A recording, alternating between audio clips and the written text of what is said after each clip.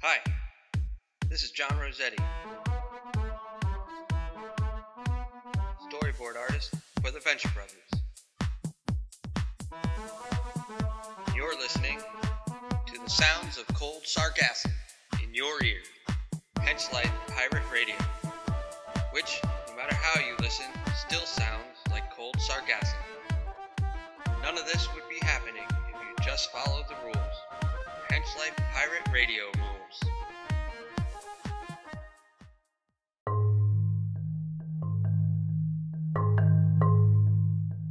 Oh, hello, I didn't see you there.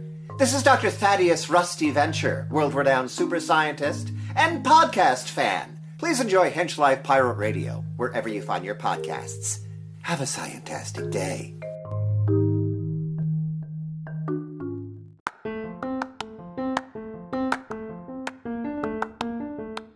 Are we going to get it back? Does he want to talk about it? He did an internship at a tentacle factory when he was a kid. There was an accident. He doesn't like to talk about it. Dude, I'm going to tell you, there was actually one question only that I actually have for him. And if I do not get the chance to ask him, I will be so disappointed. Do you know what question I have? It's actually a question I feel like only he could answer. What you got? So far the message isn't sending, so he might have just lost it there. My question is, Brock loves the boys. How much? Did he have to murder one of the boys whenever the other one died? Oh God, we gotta get.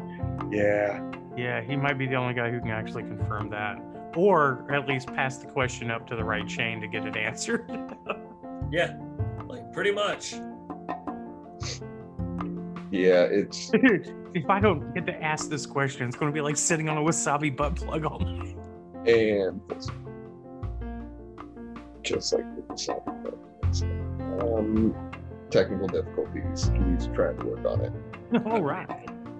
I believe in him. What questions do you have for him? Really, in terms of prom, it's mostly, now that I kind of understand that it's, you know, this was his first kind of season as a fan. You know, where did he think things were going when he was working on the show versus how they panned out through that season and tied up, you know, stuff along those lines.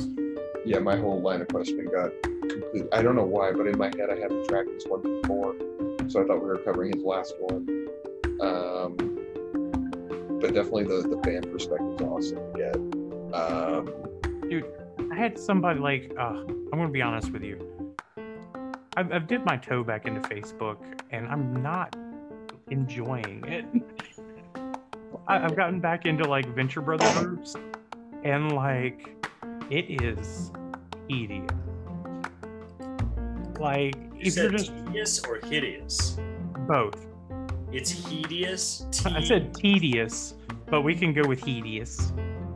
No, yeah, so there's like this whole thing of this weirdness about like Scare Bear posts, right? That goes on and off every so often, and that annoys people. But then like I'm noticing as like the Rick and Morty fan base get bored and they rediscover Venture Brothers, kind of they're hopping over and bringing some of that like, fuck you, I'm Pickle Rick to it all.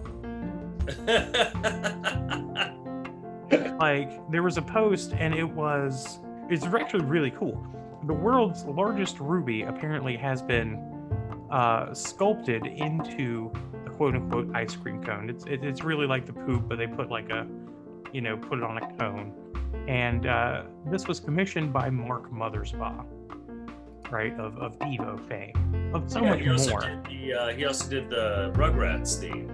And the Thor 4 score and Sliders and... Wait, did you say the Thor 4 score from 7 years ago? And Ragnarok. He did Ragnarok. He's doing Thor 4. That was a good joke. I feel like after that. Thank you. I'll be here all night. Yeah, no, I mean, he's done an incredible amount of stuff. And so it was like, oh yeah, man, like Devo wasn't even the coolest thing this guy did. He was like, yeah, cool story, bro, whatever. We know you're cool. I'm like, what? Like, I'm not trying to, like, this isn't a flex. This is a learning opportunity, dickbag. Like, That was perfect dick bag usage. No, I'm honestly glad I got out of a lot of the Facebook crap. I just try and follow general, like, nerd-ish type things that keep me, like, in the loop of what's basically fan theory as everything drops. But past that, the hardcore real groups, I'm just trying to stay out of because they're toxic. Facebook in general is just toxic. Yeah. It doesn't matter what your thing is to get into Facebook. Once you get there, it's all toxic. Like, no, I'm really like, I'm noticing that it takes a thing I really like and makes me hate it. Mhm. There's a Star Trek shit posting group that I'm in. That used to be a lot of fun. But now it's basically just like uber progressives gloating about driving conservatives out of the group. And, you know, don't get me wrong, like, I love a good arching as much as the next guy. But, like, come on. You know, at some point, like, when do you become the thing you hate? Then there's, like, you know, the Zen groups I'm in, and that's like all Hallmark. And let me tell you, nothing is weirder than getting arched in a Zen group. Oh, dude, I do that shit all the time. There are people that actually walk around in this world openly claiming to be enlightened. Oh? Do you know, as somebody who That is like hard, arching. yeah, no, like, I totally like do the whole like Christian. I mean, I'm from the South, so of course I have to go to the Christian playbook here. I start whipping out Buddhist sutra on, like, you know, be a lantern unto yourself, you know, and all this shit. Like, yeah, fuck you and your so-called enlightenment. Get out of here, Fred. Yeah, I name dropped somebody personally. Fucking into macrobiotics in goddamn Colorado. What? His whole thing is he's enlightened and he didn't have to do any of the hard work, and I should feel silly, and everybody else doing the hard work of meditation and practice should feel silly for that shit, because basically you can just have a macrobiotic diet and be enlightened. Now, I'm not knocking the benefits of macrobiotics. Clearly that's healthier than what the fuck I'm doing. But I don't think, you know, out of 2,500 years of distillation, you know, that's the core principle of Buddhism, is like, get your fucking gut biome in order. Yeah, well, I mean, it would have saved Buddha's life. Yeah, dude died from like eating, Pork. and it's either pork or I forget what the other big one is, mushrooms. Like, it was either like rancid pork or poisonous mushrooms. It wasn't a wasabi butt plug. And we're back. How's it going, John?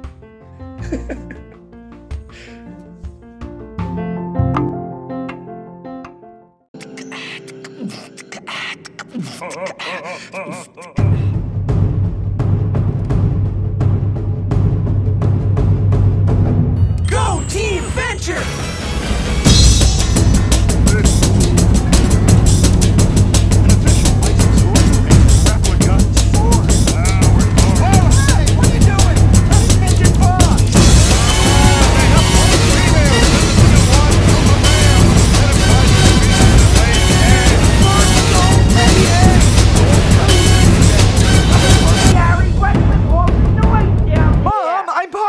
The story of the Venture Brothers! Gary, nobody cares about the Venture Brothers. People care! Well, just be quiet. All right, fine! People really need to know this stuff. You been, John? All right, man. Keeping busy. Life is good. What are you working on these days? I just finished up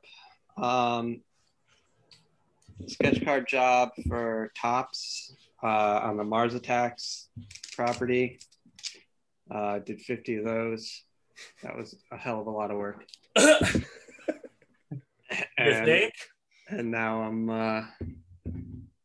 just moving on to a couple of different things, just samples for new jobs and stuff like that, and a couple personal projects. So we'll see what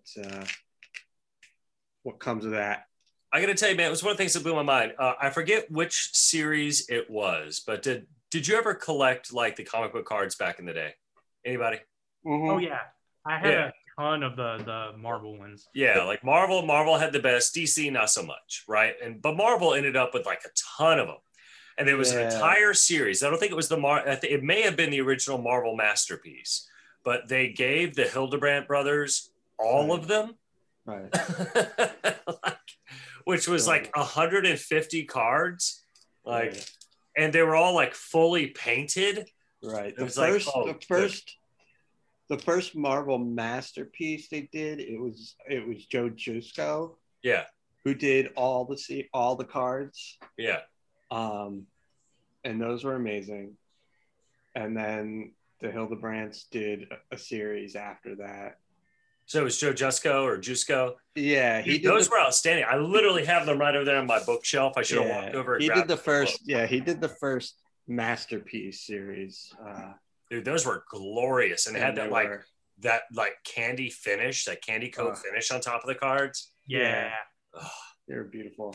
They were gorgeous. But the cards, like the Marvel, like series 1, 2, and 3, like those had a big part of like getting me like into comics, getting me like into the characters, and like getting me like into drawing, because you know, there's such like nice little shots of the characters. They're like really easy to like try to copy like those shots, as opposed to like flipping through the comics looking for like a good shot. You just flip through your cards and you're like copying every pose you can find, and then you're learning about like all these new characters and stuff, like who the heck is the Fool Killer and the Sin Eater and like all these weird obscure characters, Slapstick and Darkhawk and Sleepwalker. No, I mean that's actually how I discovered the X-Men bathing suit annual. Like when they would do the and that was actually what heavily pulled me in, because I got those cards around the same time of like the X-Men series was running, right? Yeah. So, you know, not only were they doing the you know, the swimsuit cards were obviously kind of a cheeky thing, but they also did like a series of like the softball cards. Right. You know, and the softball game, you know, the intramural game is always like a big X-Men tradition. Yeah. I was very happy to see you know, like Hickman bring that back in the new run. Yeah. I think it's kind of funny how the way things come around, and just the way the climate is about general, you know, objectification and sexualization of the characters and stuff, and then we like look back at the history and we're just like, yeah, you know, like these like annual swimsuit issues like used to be a thing. And they don't really like do that anymore. Let me be honest, you don't need to. Rule 34. Yeah. Well, I mean, and I mean, there's a Red Sonja movie coming out. Yeah, I saw that. Yeah, I mean, kind of, if you don't really know a whole lot about the, you know, comic book world, and I can't say I've read more than like an issue or two of Red Sonja, but like outside of knowing kind of the publication history and where it fits into that world, like on the surface, that and like Vampirella look like those kind of sexploitation titles. Right. But when you like see that, you know, those characters have passed through hands, like, you know, Kelly Sue DeConnick, and you know, Gail Simone and stuff like that. It's like, well, if these ladies are writing, clearly they put a lot of substance into it, and it's not just the, you know, one-piece battle bathing suit here. I'd like to point out that you just said that it's okay as long as women are drawing them for sex. No. I'm saying they probably put... Which is what you're saying is that no male writer had ever tried to develop those characters into something more than a sex symbol. I just please continue. I just wanted to point out the subtext of what you just said. Oh, no subtext there. That's totally you just reading shit to be offended, because that's a fun thing to do. I do it all the time too. But like, please tell me more about your autobiography as a black man. It's called my autoerotic asphyxiatoriography. Bingo, right. So yeah, it's one of those like, yeah, sure, guys can try to put stuff into it, and that's fine. But as a dude, we can only project so much of the female experience, and shit, some of those dudes might have even gotten it right. Again, I've read 2 fucking issues of like that comic book, and I've read 0 Vampirella. I own a copy. I didn't even read it. That was literally the book I bought to not read the articles. Well, when you do comic books, I mean, to Brandon's point is that like he didn't just pick 2 women out of the hat. Like those are 2 women who have a reputation for the quality and the substance of their writing. Absolutely. Well, and one of the things I think, Beast, to your point more explicitly, and I don't think that you're far off target here. I forget who it was. Who was on the Power Girl run within the past couple of years?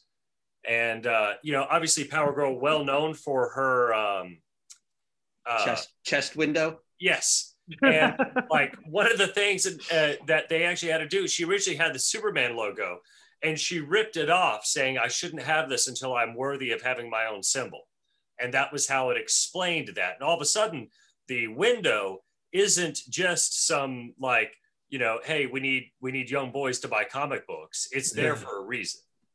Now, obviously, you can retcon the hell out of it, and it works quite effectively. But, again, putting that type of material in the hands of someone, pardon the pun, who knows what to do with it is certainly a better way to develop the property. Which leads me to a question that I've wanted to ask you for a week.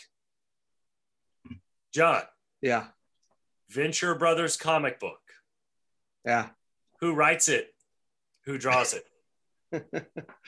I think probably everybody on the show, like that's worked on the show, like wants to like write and draw it.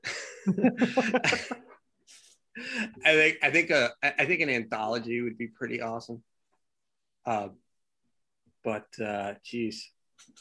I pitched it like Bob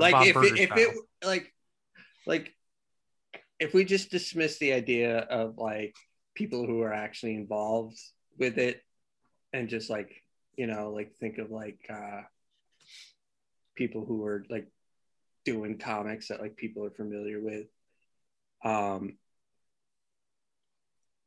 there's a guy who's got some like there's a lot of guys who got like really cool sort of retro styles, but I remember one year I was tabling at a convention and I was going to be next to somebody and I never heard of him, so I looked him up, and at this point he's rather popular. His name is I want to say the pronunciation, it's Joe Quinos, but when I looked him up, he had a drawing on his portfolio of Dr. and Mrs. the Monarch, and I was like, ooh, he's a fan and he's good. Like, that's cool. I can't wait to meet this guy.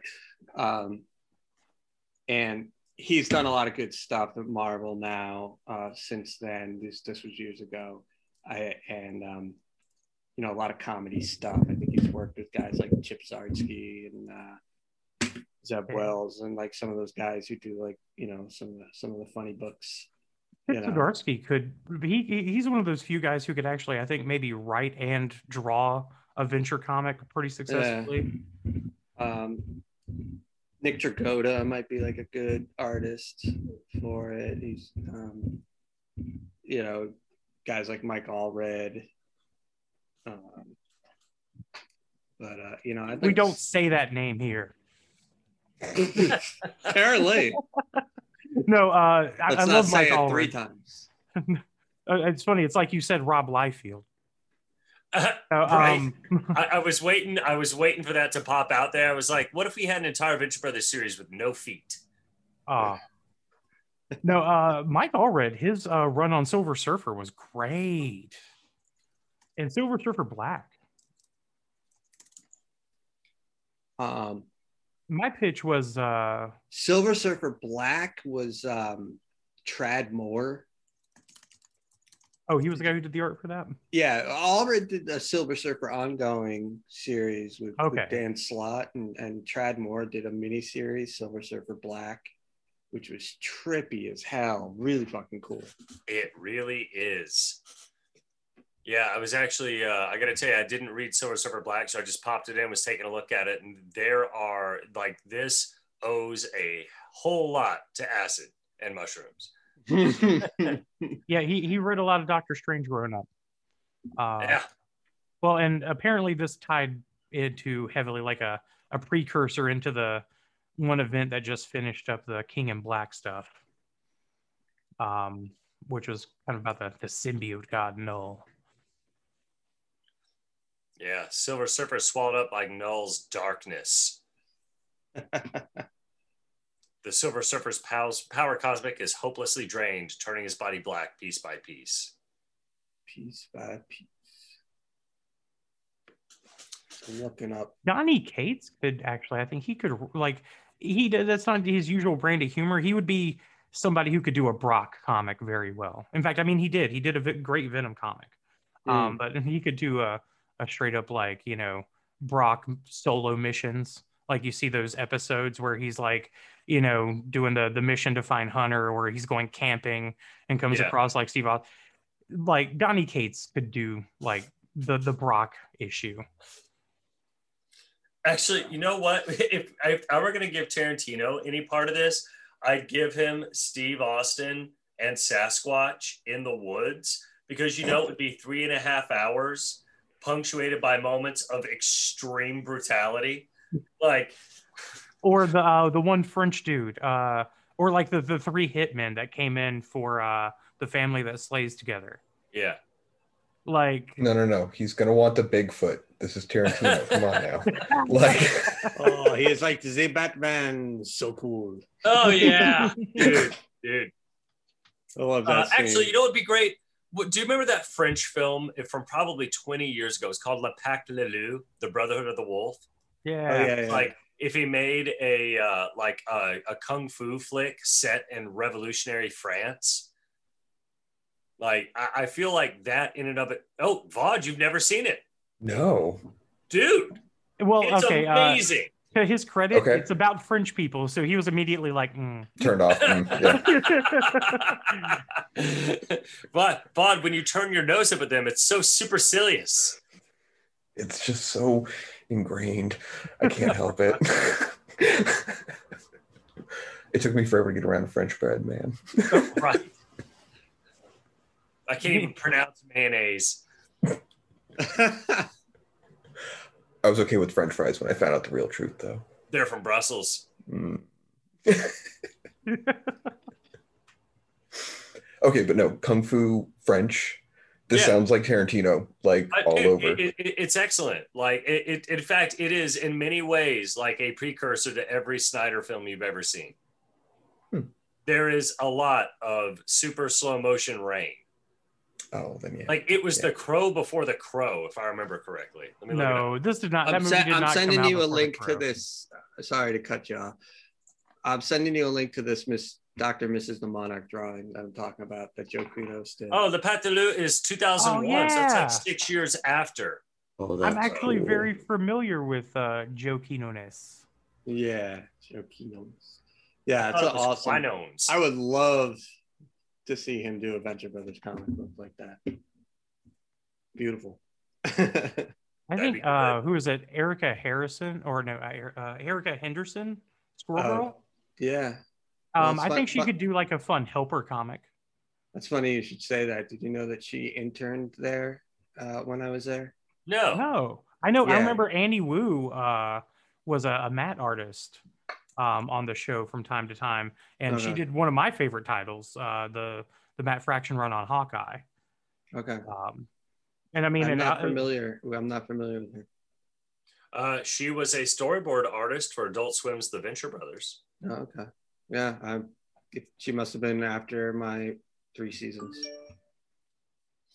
I want to say so. Like it was, she also did background mats. Yeah. But no, she did the so like when Matt Fraction did his Hawkeye run, it was with David Aja, who could also do I think he could do a mainline Venture comic, like the whole family. Yeah. But like when they found out that they were switching artists, I was like, who are they going to have follow that up? And it was her, and it was phenomenal. Like it was it was a very West Coast like, you know, feeling to his work. Right. And apparently that's the run that they're doing, the new Hawkeye series coming out, like, because that whole series was about him handing over Hawkeye to Kate Bishop while he got his life together. Right. I think that's overrated. Getting your life together? Absolutely. I spent all of 2020 not getting my life together, and it worked out just fine. Yeah, no, man. I mean, the one of the things Zen has taught me is stop trying to get shit together. You won't. Get entrapped by entropy. That sounds like the. Is that like a kind of a stoicism kind of thing, or it's just like just don't do it? Do you see this world around you? Reach out your hands and don't. There is no spoon. So we have brought you on, John, our favorite Venture Brothers comic book artist who has appeared on our show and is doing so again out of the kindness of your heart to discuss what is quite possibly the greatest Venture Brothers episode of all time. At the very least, the episode in which the single greatest joke the Venture Brothers ever made appeared. And the single greatest single scene ever in the history of the show involving the USS Indianapolis. So I know that Vaude and Beast are going to have a whole lot of stuff to ask you as well. But before we kind of dive into that, let's take a moment and refresh our listeners with exactly why we have turned to you and your expertise to help us explore what makes the Venture Brothers so dynamic, so unique, and why your suggestions might carry a little bit more weight than some might think. So could you give us a little background into what makes John Rossetti such a dynamo of venture knowledge? Sure. I worked on the show as a storyboard artist, seasons 1 through 3. So one of the things that's kind of exciting for me with this episode and season 4 is I kind of got to sit back and enjoy this from a fan perspective and see it all kind of unfold on television for the first time, as opposed to, you know, getting as much of the behind the scenes look as I did on the other episodes. But you know, it's still just it's just too much fun. It's just too much fun knowing what I know about everybody involved in the show, and you know, watching everything unfold, like I said, is just too funny. So. Now, the episode that we are referring to is the final episode of season 4, Operation Prom. Right. It is a long episode. It clocks in at around 45 minutes or so, which is twice the length plus a little of a regular episode.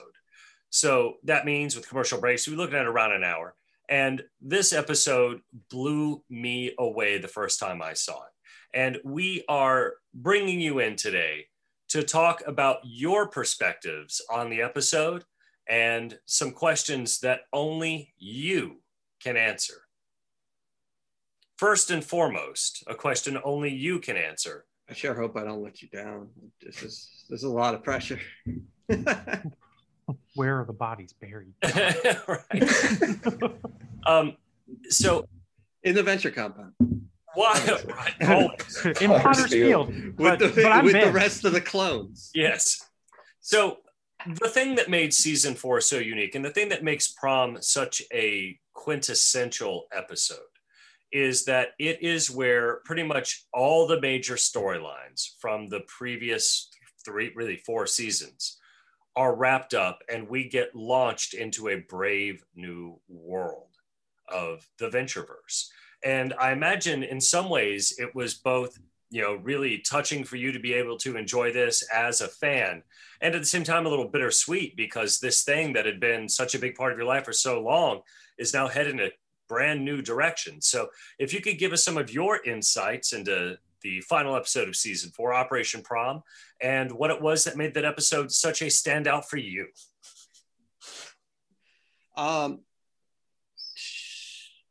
Well, like you said, a lot of the storylines coming together. For me, Brock's storyline is so important, and his relationship to the family and his relationship with Hank, and just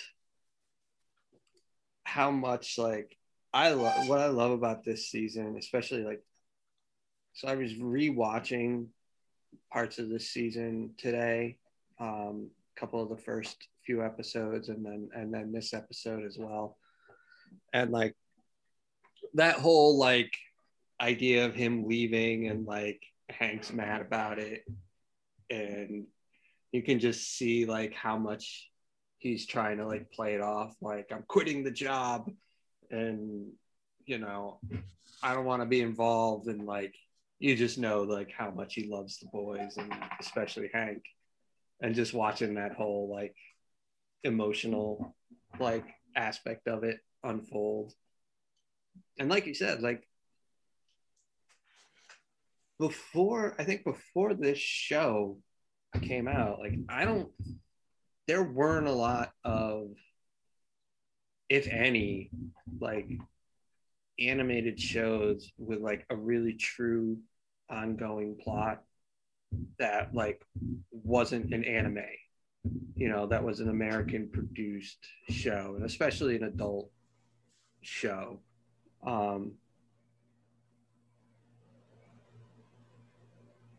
So episodic, even a Batman the animated series or whatever. It had some threads, but it didn't have the kind of continuity and real storylines that were interwoven with each other the way the Venture Brothers does. So I think that at the time really made this show special, and to see that, like you said, come together, and to see where the characters were developing, and all these characters kind of coming together, Hunter, Molotov. You get the entire triad into the picture. You get Pete. Oh yeah, you got Congressional Technologies. You got the triad, the Monarch appearance. Everybody's there. Yeah, you even get Princess Tiny Feet. Yeah, coming back. And you get a few jokes at her expense, which are just. Did you say jokes or chokes? It's both. That was actually one of the saddest things for me was after prom, that relationship still didn't work out. That all tied up really nicely for Hatred. I was sweet. Oh. No. Still not enough tying up, apparently. No. He's got to get that Japanese rope game up, that Army Hammer, whatever that guy's on. What's it called? Shibasari, Shimari, Shibaru, Shibari? Yeah, something along those lines. Shamu. Yeah. Shamu. Shibari. The Japanese art of light seafood bondage. Isn't that what sushi is? It can be in the right hands. Can be. That Beast, are we gonna flip on the camera one day? We're gonna see Audrey Hartburn back there rolling you in a giant wrap of rice and kale. Oh no, nothing so gauche or Family Double Dare. No, you see that table there over here on this side? I would be naked, laid out, and sushi would be laid out on me. But see, here's the thing: is I'm a hairy dude, so we'd have to wax a strip of edible area so you don't get hair in your. We're gonna call it. It's not a landing strip; it's a racing stripe. It's a dining area. Not waxing. I'm setting the table. we tried using wax. It didn't work. We had to go straight up napalm to defoliate. Yeah. I don't know why she wants to keep the wasabi as a butt plug, but oh, probably. I'm sure you've earned it. oh, by the way, like that's a thing. Google that on your own time. Wasabi butt plugs.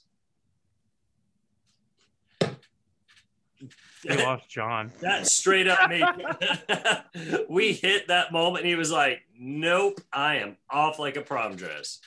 Oh man. Because I was gonna throw that into my Rusty Venture. Let me see what happened there. John, do you want to talk about it? Uh-oh. Uh-oh. We got no audio. Oh no. Or did he get bit by a mime? A radioactive mime. Don't look at the mime. It's what it wants. It's what gives it its power. Yeah, don't do it. John, how we doing? If that finger would have popped up with a white glove, I'd have died. It's happening. Dude. I love the idea of the radioactive mime. Like, maybe that's where the silence comes from. Just when you thought you understood Doctor Who, you clearly did not. Ah, man, I think I'm teetering going down that audio drama hole, man. And there's so much like Doctor Who audio drama to go through. Can you hear me now? There Yes. we go. Yes, we can. The All mime right. antidote worked. The mime antidote. Stay away from Florida, bro. Especially not Miami. No. Next time. Have- My mammy. I have black glove. This is my artist smudge guard. No, that is your that's go cool. venture, like commemorative, like always V-neck. That reminds me. It's like a Here, biggie for I'll your make you. hand. Here, that reminds me. I'm gonna make you guys jealous. Hold on.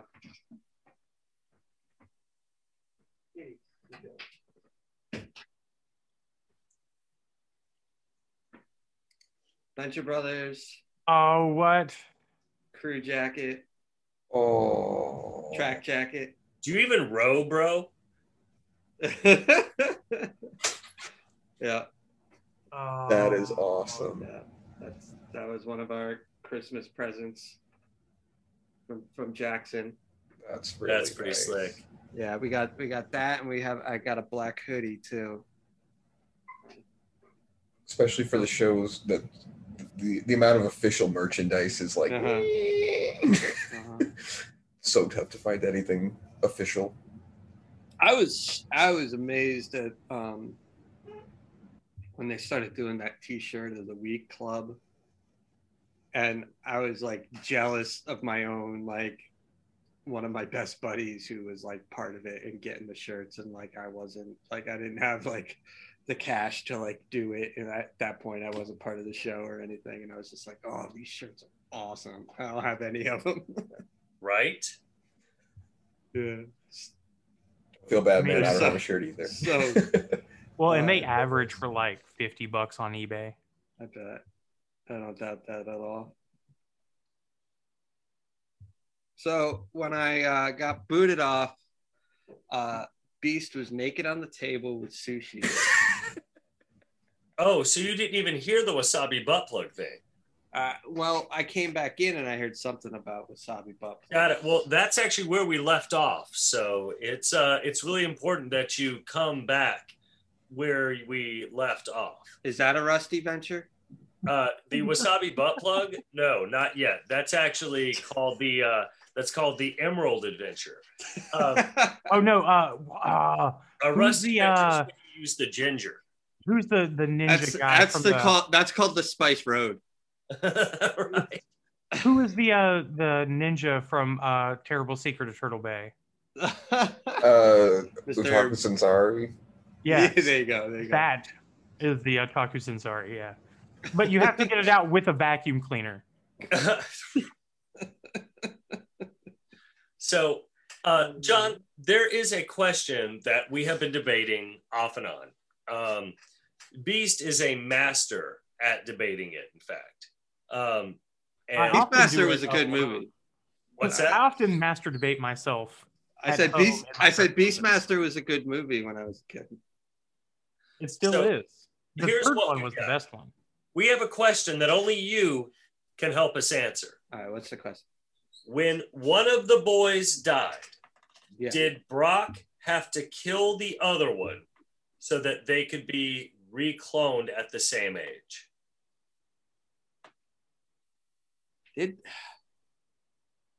Probably. After all the kind words you had to say about Brock loving those boys, you're like, sure, of course he'd murder the other one. I mean, he knew. He knew what was going on. I mean, You know, and it's funny you bring this up. This is actually something that's happening in the new X-Men run. They're doing a series called Way of X, where basically the X-Men are like hip to the new, regeneration thing on Krakoa. Right. So it's basically the same premise where they're all like going kind of ethically willy-nilly. Every mission can be a suicide mission if you're going to be cloned out of a, bio egg or what the hell ever they're doing. right. So it's kind of, I'm sure, from Brock's perspective, it's the same thing. It's like, well, Dean's going to grow like a weed, and then I have to explain why Hank is 6 inches too short whenever I could just snap. Mm-hmm. So cold. Yeah, I mean, I mean, what I mentioned with regards to season 4 too was important because we did wipe out all the clones at the end of season 3. With in that big battle when Hatred marches the army out. Yeah. and then the That's Monarchs. when Brock leaves, yeah. The Monarch's death's head panoply mows down all the leftover clones and stuff. So, I think he knows at that point, like that he that may be the last. I love when Doc Venture says to Hank, he's like, your safety net is gone. And he's like, I know Brock isn't here. He's like, that's not what I meant. Yeah. Oh man. So you're of the opinion that Brock would totally have murdered one of the boys? I don't know, because I don't think Brock. Wait. Let me paint the scene. Hank is in his Batman costume. Well, he goes on top of the roof, he jumps, and then he dies. Does he just get up and go kill Dean? I did a storyboard of that scene with him with the umbrella, and we had a couple of those kinds of cutaways and stuff, and I think that I think if they can, I think as long as the other brother wasn't aware, as long as Dean didn't know that Hank fell off, and they were able to revive Hank and get him caught up, and then get him back out in time, then they would be fine. But if they couldn't do that, then they would have to take them both out. So it's a scheduling issue. And regrow them. It's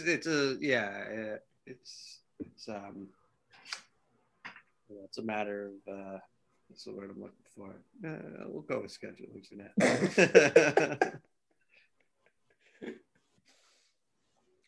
Yeah, pretty much where that's really the only burning question that I had in my heart for you.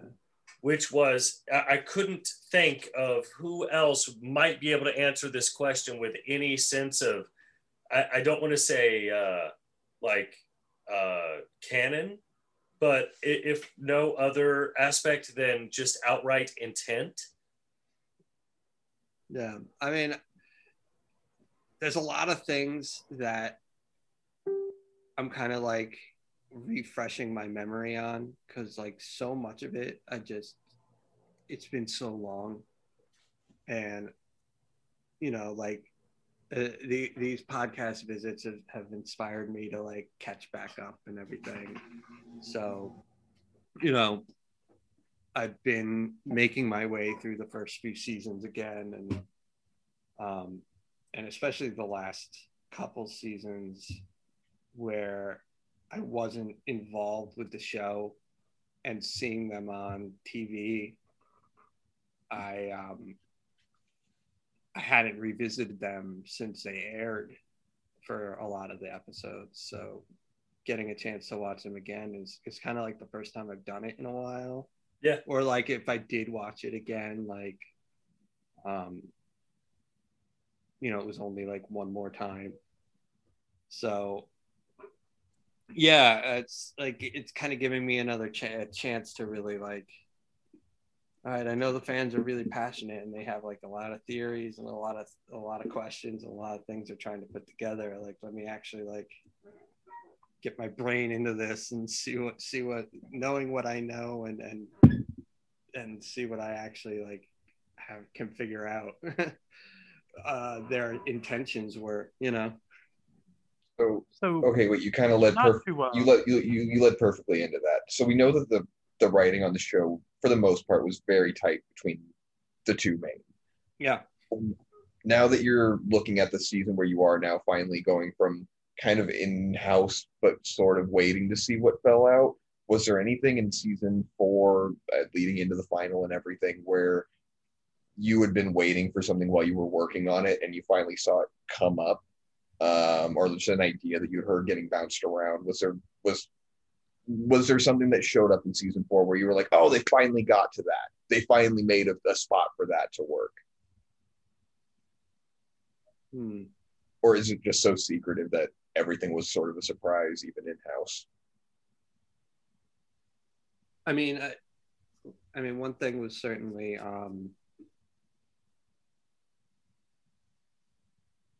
with Dermot, like getting like a little more attention, I thought was good. And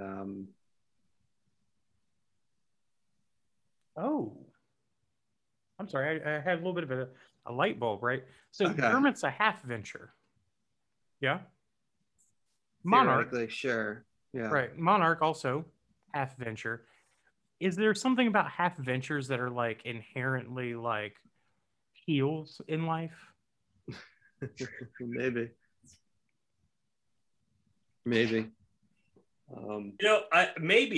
Maybe that's why it's important that both Jonas and Doc were horrible fathers. Because if you treat any of them well, they turn into unstoppable demiurges. Whereas if you don't nurture them at all, they turn into heels. But if you give them just the right amount of neglect, then they turn into functioning adults. They're at least trying to get their father's approval. Yeah. I would love to write the like Jonas Venture Guide to Parenting. I feel like that would be the like, all right, so how to properly neglect your children. Like, you just made me think to myself that Hugh Hefner already wrote it, and then I just got really sad for whoever his kids were. Oh, geez. Yeah. I mean, I was going to say, do you think Hugh Hefner had like a death ray? But I mean, you damn well better believe he did. He was Hugh Hefner. Yeah, except it took a few years for the doctors to catch it. Oh. Too soon. How long ago? Yeah, I don't even know why I'm getting sad. Yeah. Like, I remember when Hugh Hefner died. I mean, okay, I do, because Playboy like had like legit articles Chuck Palahniuk wrote a ton for Playboy. Hunter S. Thompson. Shel Silverstein wrote Adventures in Boobland. I mean... Yeah. Hi, I'm Lisa Hammer from the Venture Brothers. I play Triana. And if I'm listening to pirate radio, it's only Hench Life Pirate Radio. I will listen to nothing else. It's the only show I will listen to. All the other ones are just trash.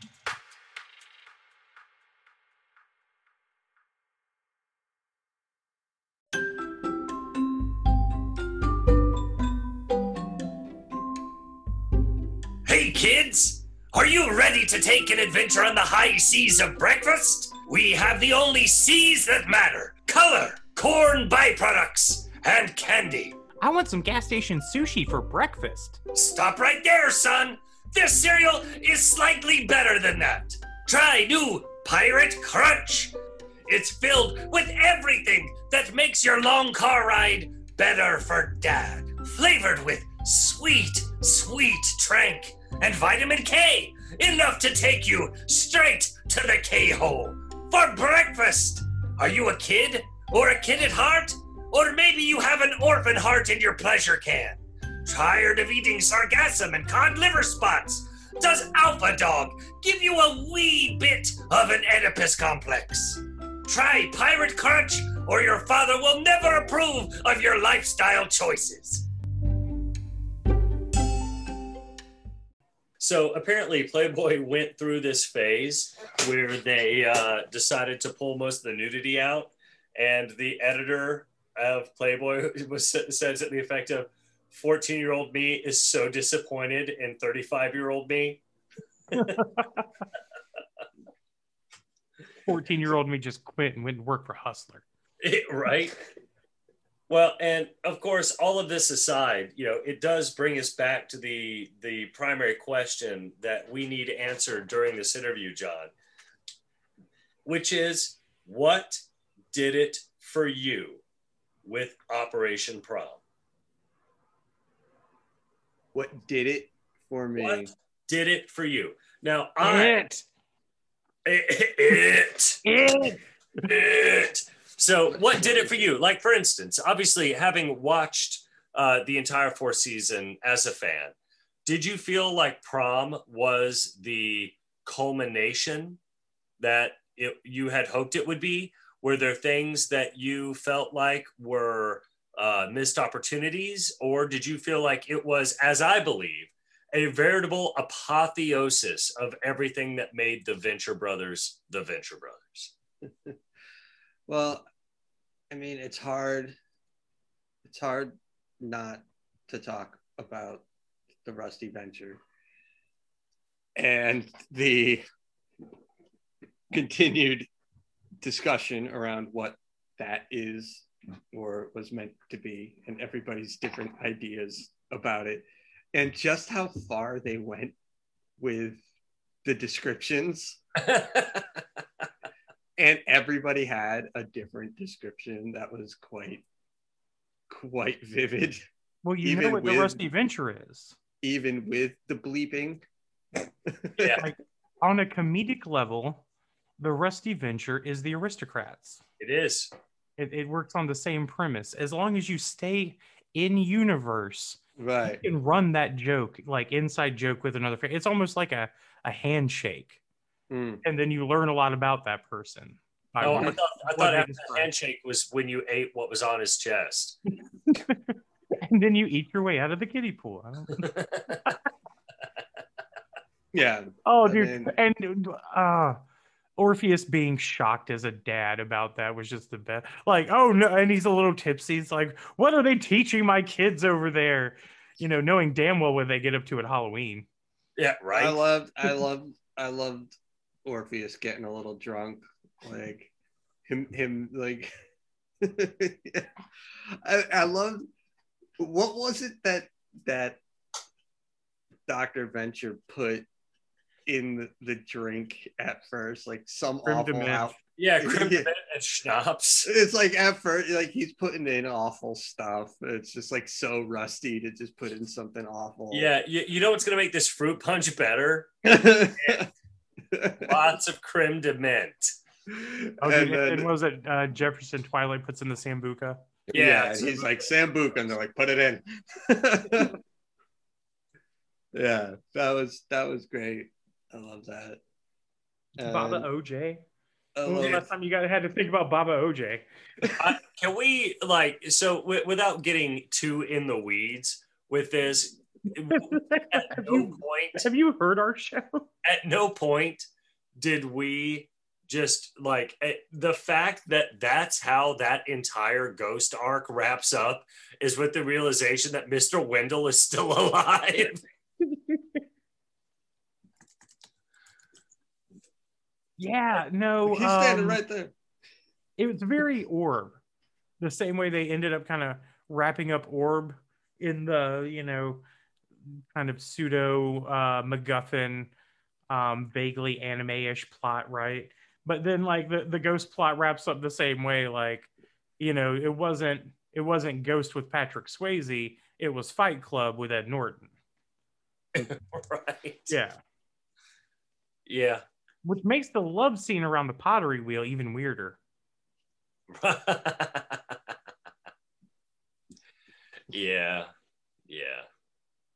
So this is me kind of teeing up what might be something we end up bickering about more when we do the long version of this. But what was your take on the Pulp song at the end? What was my take on it? Yeah, how did it hit you? Because it sort of ended the whole thing. It had a very pace building, very Venture Brothers.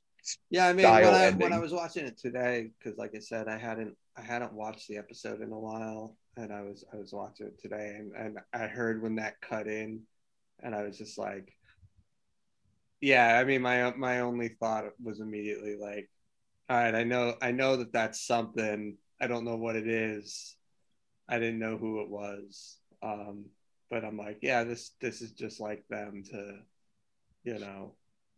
cut some cool song into it that I'm sure, has some significance to it. And I'm like, I gotta go back here and maybe take a closer listen to the song and whatnot. But beyond that, like, yeah, I wasn't familiar enough with the song for it to like particularly strike a chord.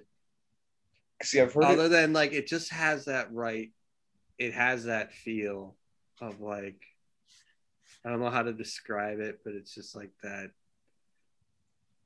It's just got that right tone that Venture Brothers had, that their music has when they do that kind of thing.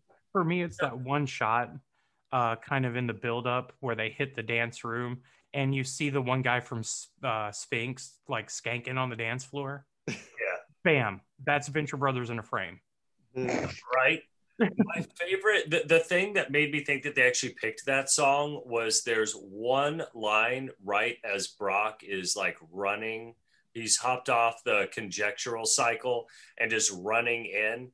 And as you kind of get that wide shot going up, and that's when in the line it says, "You're lucky that we're still friends." Yeah. And I was like, yeah, that's pretty much it right there. Like all this craziness, all this insanity, you're lucky that we're still friends.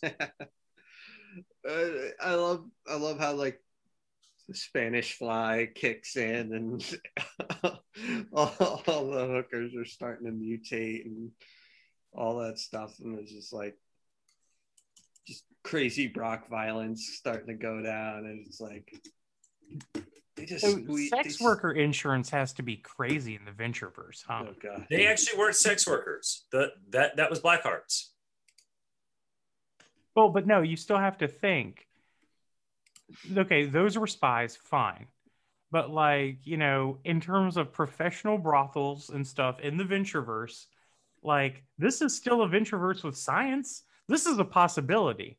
Like, okay, no. None of your weird, like, Cronenberg stuff, all right, tonight? Like, we're not doing that.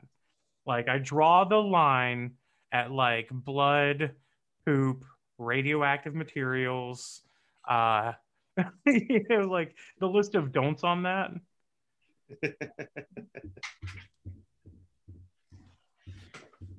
Oh man, Not gonna touch it. Well, no, see, here's the thing. You live in Vegas. You should know. I mean, I get it. You have, like, Mrs. the villain, so you don't, like, go touring the brothels.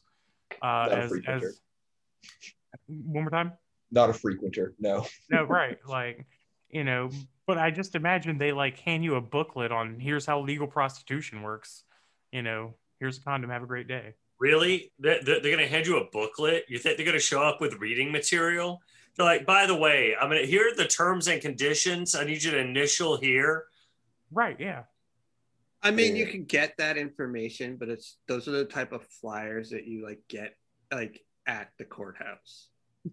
Like when you go there for like housing court, and they've had those like, flyers of like, these are your like rights as a tenant. It's like that, those kind of flyers, where it's like, these are your rights as a John. Yeah. Like, know your prostitution laws. Like, it's like, well, I've been in this position before, and I better stay out of this next time. Like, see what I can do. So I want to back up just a second. I'm going to read you the entire last verse of that Like a Friend song. You ready? And This is exactly why they picked this. You're the last drink I never should have drunk. You're the body hidden in the trunk. You are the habit I can't seem to kick. You are my secrets on the front page every week. You are the car I never should have bought. You are the train I never should have caught.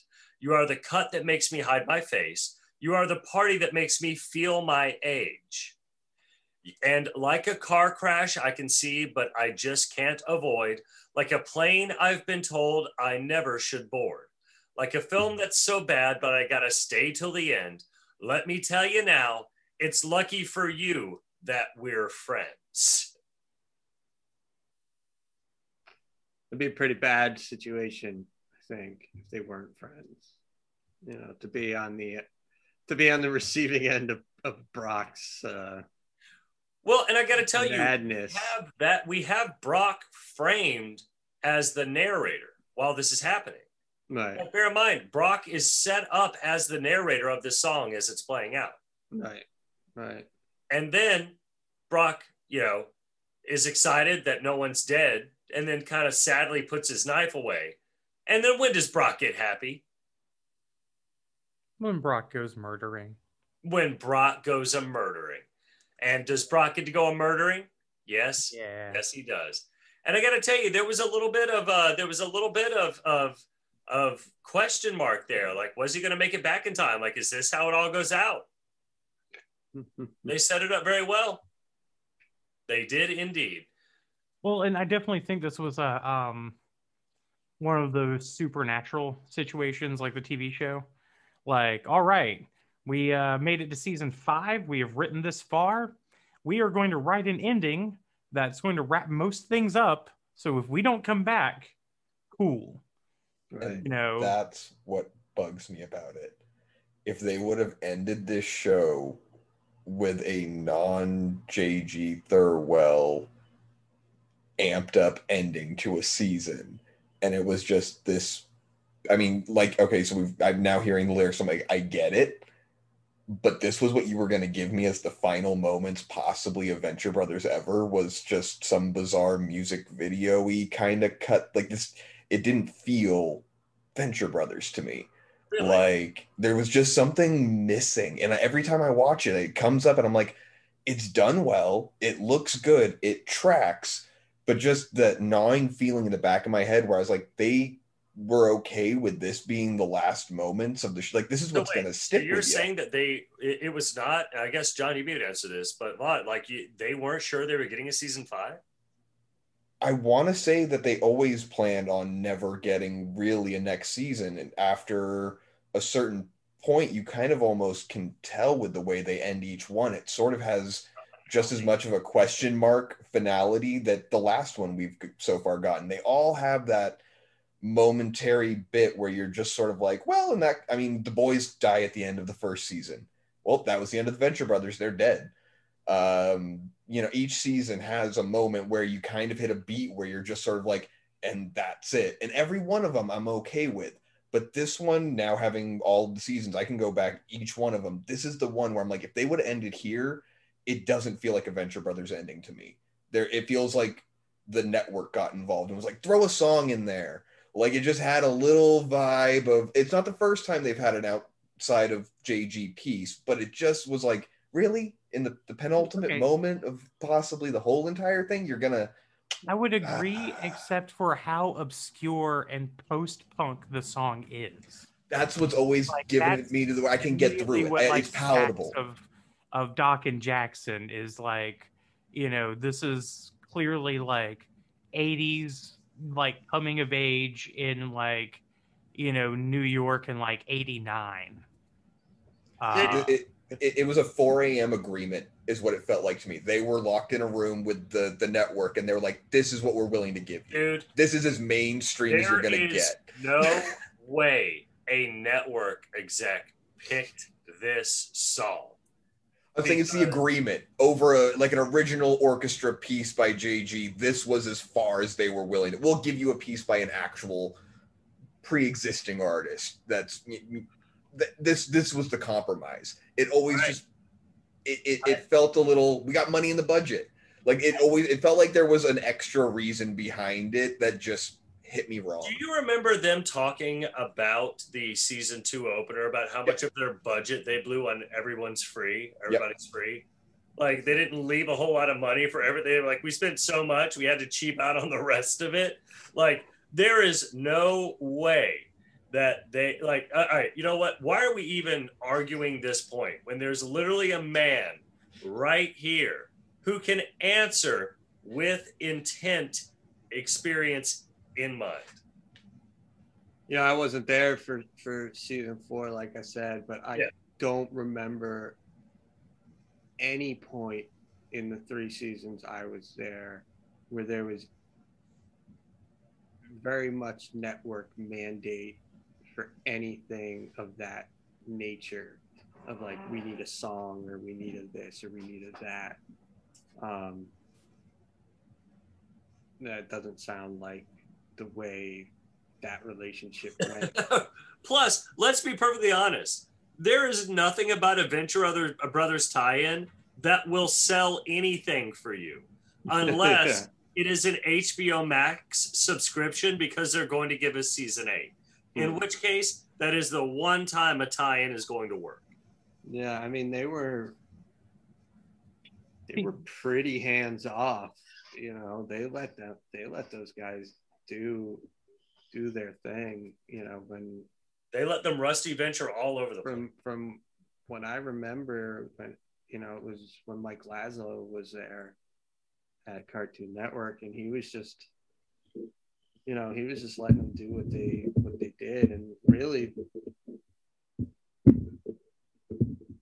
there, if anything, there was some stuff that like the legal department like was involved with, which is just like normal, you know, like normal production stuff where the legal department always has to go over episodes and watch out for no, Your Honor. Well, they watch out for likenesses and rights, you know, especially with a parody show. You know, you're watching out for likenesses and copyrights and trademark infringements. And yet David Bowie made it through. Yeah, you do it just right. Well, then, yeah, like, you know, that was their big hurry to kill him off, apparently, was like the quaking fear with like the longer they got away with it. I want to see the legal definition of a Rusty Venture. Right. Like pass that through like legal, like, all right. Like, so I work, legally speaking, what is a Rusty Venture? And they're like, oh, okay, here's what a Rusty, and they just keep giving different definitions to the lawyer. Dude, you can't tell me that lawyers don't have a separate like property version of a Rusty Venture. Like, these big city firms, there's a guy sitting in a room who's got like the folder. And like, whenever the circumstances are just right, they're like, no, we're giving this dude a Rusty Venture. And it's like a series of papers and countersuits and like expert witnesses that get yanked out at the last moment. So back and forth, they turn red.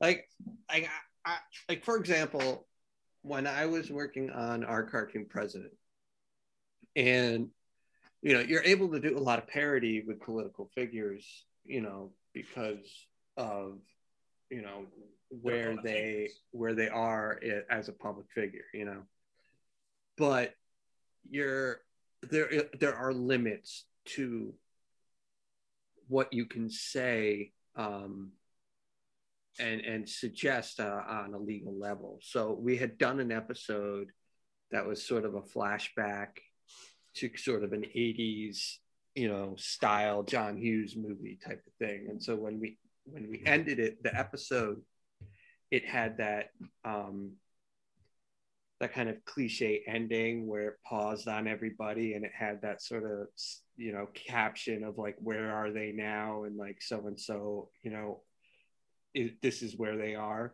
Oh, the Animal House ending. And we tried to, and we had done this thing where like basically all of Trump's cabinet was in jail. Like everybody was in jail. And like legal came back and it's like, you can't do that. Like you can't insinuate that everybody's guilty. Like it's just too, there's just too much,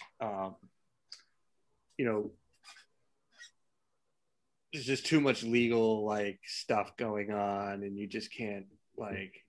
They're too close to being pronounced guilty to call them. right, and then they may not be, and you can't like suggest that they are, and all that stuff. And so we had to change the way that was played out. So if they were like the people... David Bowie thing, it's like you could maybe show him and have somebody doing a parody of his voice, but nobody's going to turn around and think that he's actually the sovereign of a fictional, guild of calamitous intent. Like it's not going to have any implications in his real life that are going to suggest something that, might lead to, people being suspect. Say that. If this were the 80s and he were still like in his cocaine, like the late 70s, early 80s, and he were still in his cocaine fueled, like magical rivalry with Robert Plant. Yes, I think he would be like, what are you telling people about me right now? Where he was later on in life, like if he ever watched Venture Brothers and actually happened to catch it, he'd be like, yeah, that's cool. Like, yeah, hell yeah, I was a villain. Like, why not? They were very disappointed. They were very disappointed when he turned, because they actually reached out to him to do the role, and he turned it down. So cool. And then they were very disappointed to find out that he had taken a role on like in the SpongeBob movie, and been like, why did he take that and not ours? And it's just like, it's like one of those things where it's like, this is what happens when you have kids and grandchildren. You end up doing like stuff for them instead of for yourself. Yeah. I was about to say, is it actually kind of still awesome to get a rejection letter from Bowie, but then when you follow it up with he said yes to the SpongeBob guys, I was like, I can't. No, I guess not.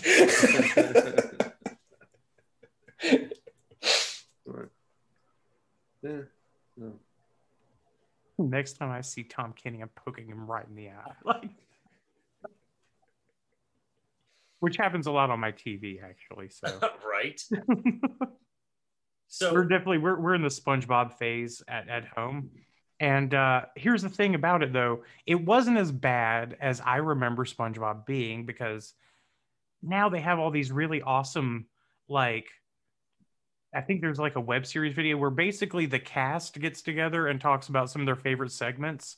So you get like Clancy Brown doing Mr. Krabs. That's kind of cool. Yeah, like, and you get to see like, you know, them do kind of their like voices live and stuff. And when you appreciate that kind of stuff, it's neat. And I mean, anytime you get a little Clancy Brown in your life, I mean, who doesn't love fucking Red Death? Like Dave Killsock. Steven Dave Killsock. He's too good. He's too funny. I've been focusing way too much on the early seasons for all this stuff. I haven't watched any of the later stuff in a while. I got to go back and do that again. Well, no, that's just one of my it's one of my favorite scenes because they're parodying the scene from Jaws. And that's like, you know, Jaws is it was one of my favorite movies. Yeah, like the whole episode, like the whole homage to Jaws was wonderful. The scraping the nails on the board, everything, like squeezing the cup. Oh, and then like was it the one bad guy with the screwdriver hands? Like they put like somebody like a more got that there blue morpho, see, like Phantom Limbs dressed like the mayor of Amityville.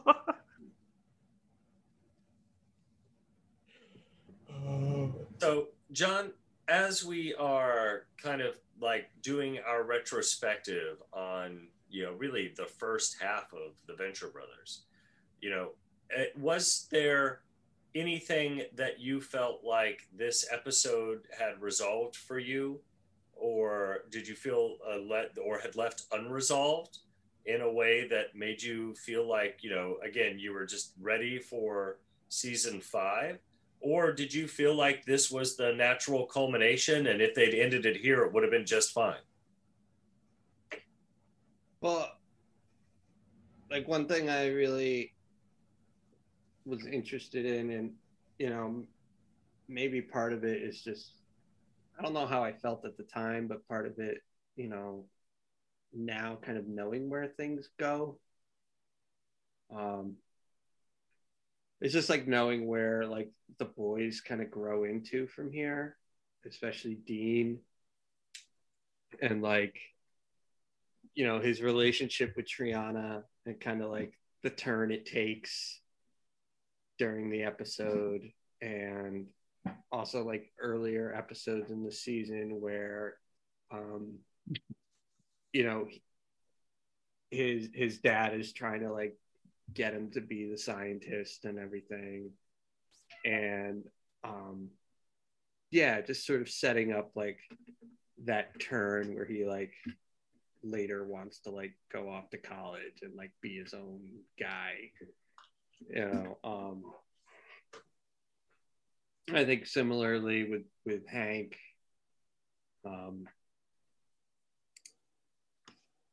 and some of the stuff he's doing with Dermot and things like.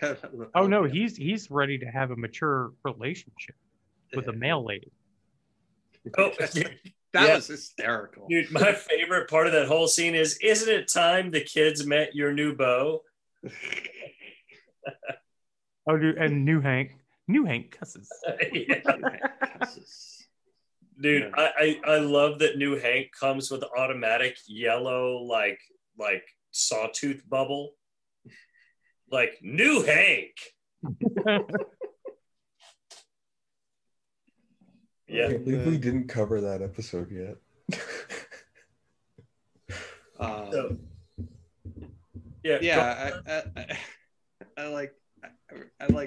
like Dean in this episode a lot. Like, and I love the callback to when he knocked Dermot out. Like, Dermot still tries to act cool and tough, and it's like, you get your ass kicked by Dean. Right. Well, and like this is where you finally see Dean, I don't know, mature in a very like specific arc. Like Hank's kind of been just getting there out of like curiosity. He's ready to get out there and go do Brock stuff. Right. Like, whereas, you know, Dean's being kind of disabused of some idealisms. Yeah. You know, he's, you know, becoming the emo kid for a few seasons, and like the whole thing at the end with like the dressing like a ghost and like doing God. like that Oh was my just God. great. Racist! Dean, what are you doing, son? I think it was a wise man. It's like, you know, he's doing the whole thing like, I think it was somebody like Baba OJ. You know, you can never step foot in the same river twice. And that's when Dean finally has his like, yeah, fuck you. Like Yes. Fuck you. by the way, and actually I want Savage to kind of explain this here a little bit more. The stepping foot in the no man can step foot in the same river twice is actually a little bit more complicated than it sounds. It's Heraclitus. Yes. So, like, essentially what he says is you can never set foot in the same river twice because the river's always flowing. Thus, it's never the same river no matter when you put your feet into it. Right. You literally will never touch the same part of water. Now, I get it as the way Dean reads. It's like, yeah, of course, I can turn around and go back anytime I want. What the fuck is this about? But it's one of those, you know, it sounds ridiculous, but then once you kind of get the context, you're like, oh, okay, yeah, no, that makes more sense. Yep. So even though we can never step into the same river twice, we have double dipped with John Rossetti. And But did you dab? What's that? Did you dab? I dab. Did you dab, bro? Stop saying dab. I really wouldn't recommend double dipping after a Rusty Venture. No. Pop quiz, though. One final question. Who do you think was more likely to win the Rusty Venture bet? Was it Shore Leave or The Alchemist? I was going to say The Alchemist, probably. I would agree. I mean, he is one dirty motherfucker. What is your preferred definition of the Rusty Venture? I mean, I'm inclined to say that the most likely answer is the one that Brock gives, because it's the most appropriate to the sadness that is our favorite Doctor. You know, the loneliness and the sadness of it all. It's just very it's very apropos to yeah, I have to go with that one. I'm inclined to believe Brock's version as well, but I truly feel like there were I love that it's where, like, Colonel Gentleman, for instance, claims that he invented it, which is even weirder. Well, okay, what we also find out, and we don't actually touch on a lot, is that, like, the out of touch Rusty guy just described a double frogman. Yeah. Right. But you find out, you know, Rusty, because of the cartoon, had become like an icon in the icon. Yeah, a gay icon in like the LGBT, you know, community, and he was very unaware of that. So I imagine there's probably a few versions of a Rusty Venture. Right. In terms of, like, I would totally believe that Colonel Gentleman is at a party in, like, the Haight-Ashbury, you know, at a Rusty themed, you know, party, like a Rusty Venture themed party, and hits it off, totally, like, hits on a bunch of dudes, like, oh yeah, I'm from the fucking cartoon, right? And then that's where he invents the Rusty Venture. Yeah. Yeah, I am inclined, like, the Brock version feels like the correct version because it is pathetic enough to be named after Doc. I actually have objections to that also. The one key element missing in Brock's version is the transmogrification body horror element. Okay, so we have the Spanish fly incident. we have the caterpillar incident, right? Anytime Rusty gets too horny, something transforms into something Kafka-esque. So a real Rusty Venture would have him trying to like enlarge his penis, but turn it into like a lamprey or some such. And then having to strangle it with your bare hand so that it doesn't kill you, which in turn makes it cough something up. And then you have to clean that up without your kids finding out. That's the Rusty Venture. Bingo. Yeah. When you have lamprey dick or hagfish dick.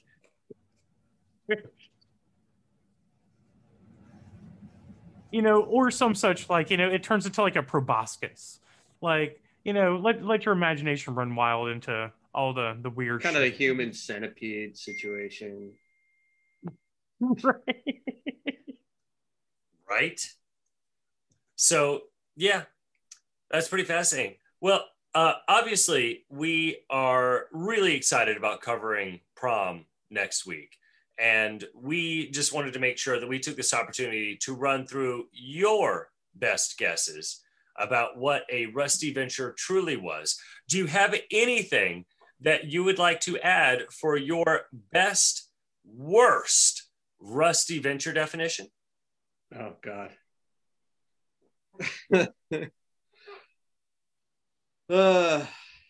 No, the show.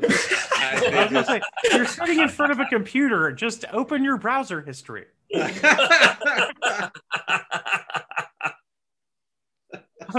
like, all right. I'll have you know that I have a clean browser history, sir. No. On the computer in this room. This is my workstation computer. That computer, however. The prayer closet, that's different. I think I may have given that computer chlamydia. I think I may have given that computer chlamydia. I don't know. I just I may have to get back to you on that one. A gentleman never asked. Yeah, right. And Colonel Gentleman always tells. Colonel Gentleman, on the other hand, fair enough. Into his memoirs. A gentleman never asks, but Colonel Gentleman always tells. No, we were working on a sketch, like a bit for a while, and we never found a place to really give it a home. But like for a hot minute, me and Vaude were writing Colonel Gentleman lists. And right. Colonel Gentleman like diary entries. Yeah, but it just never found a home. Yeah. The little bit that could. Colonel Gentleman list. Like we didn't get a chance to talk about Misha. In the Indian. You had a whole subtext, like a whole sub story thing. I remember it was like a all gay submarine or something that he was on. I can't remember what you had something for it. You had a story. Oh no, arc. It was not a gay submarine. No, it was it delivered a nuclear payload during like the atomic war. In fact, it delivered the bombs that dropped on Hiroshima. It got bombed by a torpedo. There we go. And sank. But because it was radio silent, nobody knew to go looking for them. So they spent like 11 days in the shark-infested waters. Now, again, writing the Colonel Gentleman episodes, like I did come up with an idea for one, and suffice to say, like I don't want to give you too many of the details because they are awful. But this is the same mind that gave you like, you know, the crime procedural search and seizure, which everybody in the chat group knows about, which I will also further not explain because apparently it was a terrible joke. But I have awful premises that nobody should trust me with. I'm concerned about the double meaning of seizure and how that episode could play out. Like I'm imagining a procedural where somebody like checks out the crime scene and then proceeds to have a seizure at. Oh man, you're pretty close. Okay, every instant. at every instance. No, it's about an epileptic who specializes in manhunts. Yeah, okay. Yeah. Right. And I think an epileptic detective would be actually like an interesting, experience on screen. And you don't have to write the whole thing like it's a damn punchline and joke, but, give it a Brooklyn Nine-Nine treatment. Like, ride the fine line between, like, good-hearted, sincere humor and, like, really getting to the core of, like, what that experience is. Something what Brooklyn Nine-Nine does very well. But I come up with these terrible premises for things, and that's probably on the softer end of the scale. It's probably a good thing you're going through that Zen situation. Trying to experience the Zen life after all that. Yeah, mostly what I find is, because the whole idea is, and I don't like to put frills on it, so you sit and you stare at a fucking wall, and then you try to tell your thoughts to, go away in a sense. You kind of let them go. But then you start noticing what kind of weird-ass thoughts you have. Search and seizure was a meditation thought. Like, the shower thoughts that you get, where it's like, oh, that's dumb and funny. Now they happen in the daytime for like 20 minutes straight. Twice a day. Like... Brilliant. I'm just going to end this with earlier this week, we had a dog who was having seizures at work, and we stopped it by giving it Valium rectally.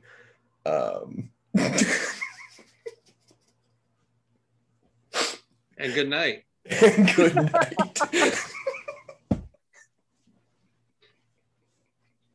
The aristocrats.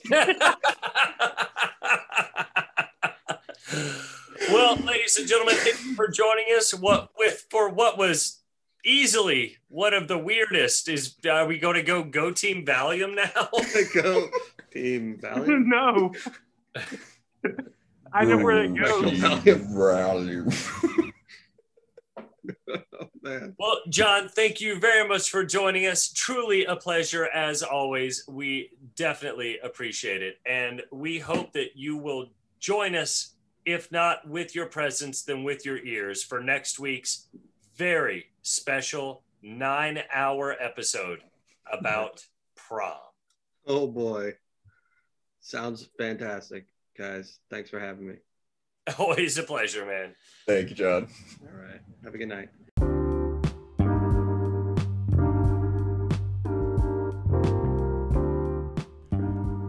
Conjectural Technologies Podcast is hosted, produced, and researched by me, Beast Lamode, Professor Brock Savage, and Vaudevillain.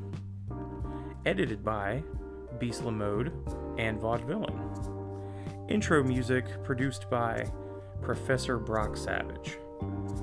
Email us at conjecturaltechpodcast@gmail.com or find us on Twitter at conjecttech_pod. And go Team Venture!